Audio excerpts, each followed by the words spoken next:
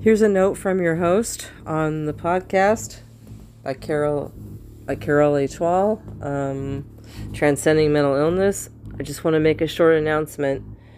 There was an episode called Social Media Took an IRL Friend Away, or something in that vein. I don't always remember the titles, but if you clicked on that and you get buffering, it's because I made an attempt to delete that episode, or if you're on your podcast platform and you don't see it anymore, it's because I deleted it.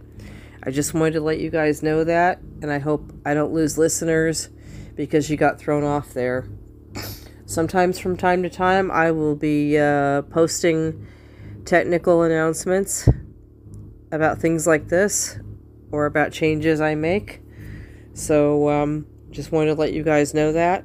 Also, I don't always post every night because I don't always get moved to talk about something really pressing.